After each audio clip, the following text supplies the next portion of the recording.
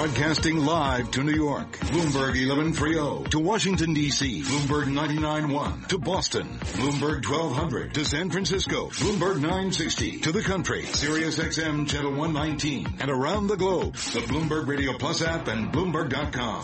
This is Bloomberg Markets. All right, everybody, you are listening to Bloomberg Markets on this Monday. Very, very busy day. And we just got some scoring by the CBOE when it comes to the Senate's latest health care bill. And we're going to talk about that a little bit with our team here at Bloomberg News. Back, though, to your top business stories, news after the closing bell, and those closing numbers on Wall Street. Here's once again Doug Krisner. All right, Carol, thanks so much. Mixed finish for the equity market. We can talk about the numbers in a moment. Apple, late in the day, kind of gave us word that it's going to be leasing a small fleet of cars from Hertz Global Holdings to test drive autonomous vehicle technology. Shares in Hertz rallied by 13% on that news. Now, this came on the same day when we got news from Waymo. This is the self-driving car unit of Alphabet. They have reached an agreement with Avis Budget Group. Now, Avis is going to manage Waymo's fleet of autonomous vehicles. Avis shares today finished up more than 14%. Berkshire Hathaway taking a near 10% stake in the real estate investment trust Store Capital Corp. Shares in Store today higher by more than 11%. And we had a rally in Rite Aid stock, 30% higher. This is after the M&A news outlet CTFN speculated it's more likely than not that the FTC is going to approve Rite Aid's merger with Walgreens. Dow higher by less than 0.1%. Ditto for the S&P 500, but weakness in the tech space, computer tech stocks weighing on the NASDAQ composite. The index weaker by about 0.3%. Treasuries up in price given some weaker than expected news on factory orders.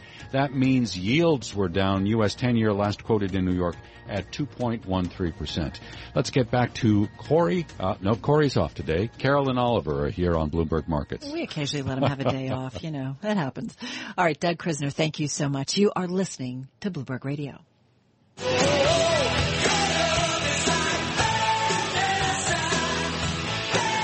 Yeah, some may consider this some bad medicine. The CBO scoring the Senate's latest health care measure. Let's talk about that with our own Anna Edney. She is Bloomberg News healthcare reporter, and we find her on the phone from the nation's capital. Anna, good to have you here with us. So the headline is, what, 22 million more uninsured as a result of this Senate healthcare bill? That's certainly one of the top takeaways from this report that's out today. It is a number that is slightly better than what we saw from the House bill. So, you know, they can say that they're making a little movement here on getting more people covered, at least, than House Republicans were able to. The other number that is important is that it reduces the deficit by $321 billion over 10 years, and that's actually a lot more than the House bill would have. So, you know, they're sort of, as far as Republicans are concerned, moving in the right direction. So help me out here, because my understanding of healthcare reform has always been the mission is to get more people insured. Is it always a case of any healthcare proposal that there's going to be some people left out? Well, for the GOP, as they were crafting this, you know, one of their biggest problems that they have with Obamacare is that it requires people to have health insurance. And so they didn't want to do that, and that obviously is going to lose a few people, or, you know, not a few, but some people who don't want to purchase it, just never were going to anyway. And then they're trying to roll back Medicaid. The Obamacare had expanded it some and had increased federal funding for that. And so Republicans want to rein that in a little bit. They want to rein in spending on the Medicaid program, and that's part of their effort here. And they've admitted that that is going to lose some coverage numbers, but in their mind, the idea of giving choice is sort of more important. Right. And some would say that's very American, to give people choice. I guess the other mandate, though, or mission, you know, in terms of reforming healthcare, has to reduce healthcare costs. Does this measure, based on the CBO estimates, does it do that?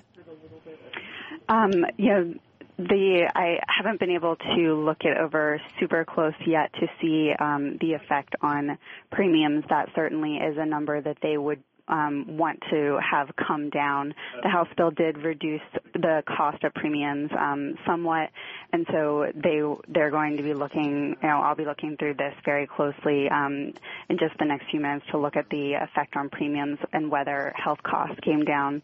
And to be fair, there's a lot of stuff there, so forgive me because I know it just crossed, and I'm landing that in your lap. So my apologies for that. But that is, I guess I'm just trying to, for all of us to be smart, right? We're looking for ensuring as many Americans as possible. We're looking to reduce costs, and we're trying to provide really good care to as many Americans as possible. I mean, that's what the goal is here. Right, and remember that cost comes in many different forms, and so, while the focus is on premiums and while Republicans will focus on premiums, there are, other factors that could inflate because they've gone down if certain other costs aren't fixed. So, you could be looking at plans with higher deductibles or people paying more out of pocket because they're lower premiums, but the insurers have a need to make it up somewhere else. Why does it, it also includes repealing most of the taxes imposed by the Affordable Care Act, which includes those on high-income people and on healthcare companies. Did most people think that those taxes were problematic? I'm sure the companies and the high-wealth individuals probably felt that way. But, fairer analysis found what? Were those really problematic? Well, the companies, said that they were a burden, and that hasn't really been what Republicans say is the reason they're trying to repeal them. More that burden gets passed on to the American public who is paying for the plans, is paying for their health care, so their insurance coverage would be more expensive, possibly in part because of the taxes on the insurance companies. Same for drug makers, that's been the claim. Well, it's funny that you bring up drug makers because I have to tell you have another story on the Bloomberg today that it really is, I think, my favorite story today and caught my attention this morning. You're welcome. It's a must read, and I'll put it out on Twitter at Carol Massar. It's entitled "What You Don't Know About Generic Drugs and How It Can Hurt You." We've got about 50 seconds. Just in a nutshell, tell our listeners what it's about. The story looks at a drug called Cymbalta, and it's generics. It's for anxiety and depression, but this can apply to a lot of different generics. They're not always exactly the same. Specifically, generics do not have to copy the brand name drug on how they release the drug, kind of the technology that's used if it's slowly released into your body rather than immediately all at once. And that's increasingly being used for drugs because it kind of helps with absorption or only having to take one pill a day. And when that's not the same, the pill can actually have a different effect. It might not work, or the side effects might be increased. So I took a look at kind of what those factors are and kind of how people can be harmed by taking a generic. Right, and a reminder that the quality testing that goes on outside the U.S. is not necessarily the same that happens in the FDA. This is a story that makes us all smarter. Anna, thank you so much. Anna Edney of Bloomberg News. It is time for a check on the latest world and national news headlines. Let's get on over to Nathan Hager in our Bloomberg 99.1 newsroom in Washington. Hi, Nathan. Hi, Carol. Thanks. Just to latch onto your conversation there with Anna Edney, the Congressional Budget Office has just released its score on the updated Senate Republican health care bill. It estimates 22 million more Americans would be uninsured by the year 2026. This legislation includes a new 6-month delay for new insurance if Americans let their coverage lapse. That would replace Obamacare's mandate for coverage. Now, before the score came out, White House spokesman Sean Spicer said President Trump was pleased with how the Senate bill is shaping up. He wants a bill that has heart. He wants a bill that does what it's supposed to do. When you look at what happened with Obamacare, he wants to make sure that we think through this. Another world leader is visiting the White House. It's a great honor to have Prime Minister Modi of India, who has been such a great prime minister. President Trump welcoming Indian leader Narendra Modi to the Oval Office. The leaders are expected to discuss a range of issues from trade to security to climate change. They'll issue a joint statement around 5:15 Wall Street time. Bloomberg Radio will bring that to you live. UK Prime Minister Theresa May is promising to treat all European Union citizens living in the country like they're British, even after Brexit.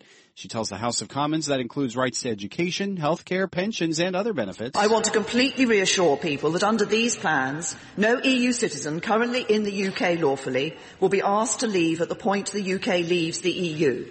We want you to stay. The chief EU negotiator for Brexit, Michel Barnier, tweeted the proposal falls short. Global news powered by more than 2,700 journalists and analysts in more than 120 countries. This is Bloomberg.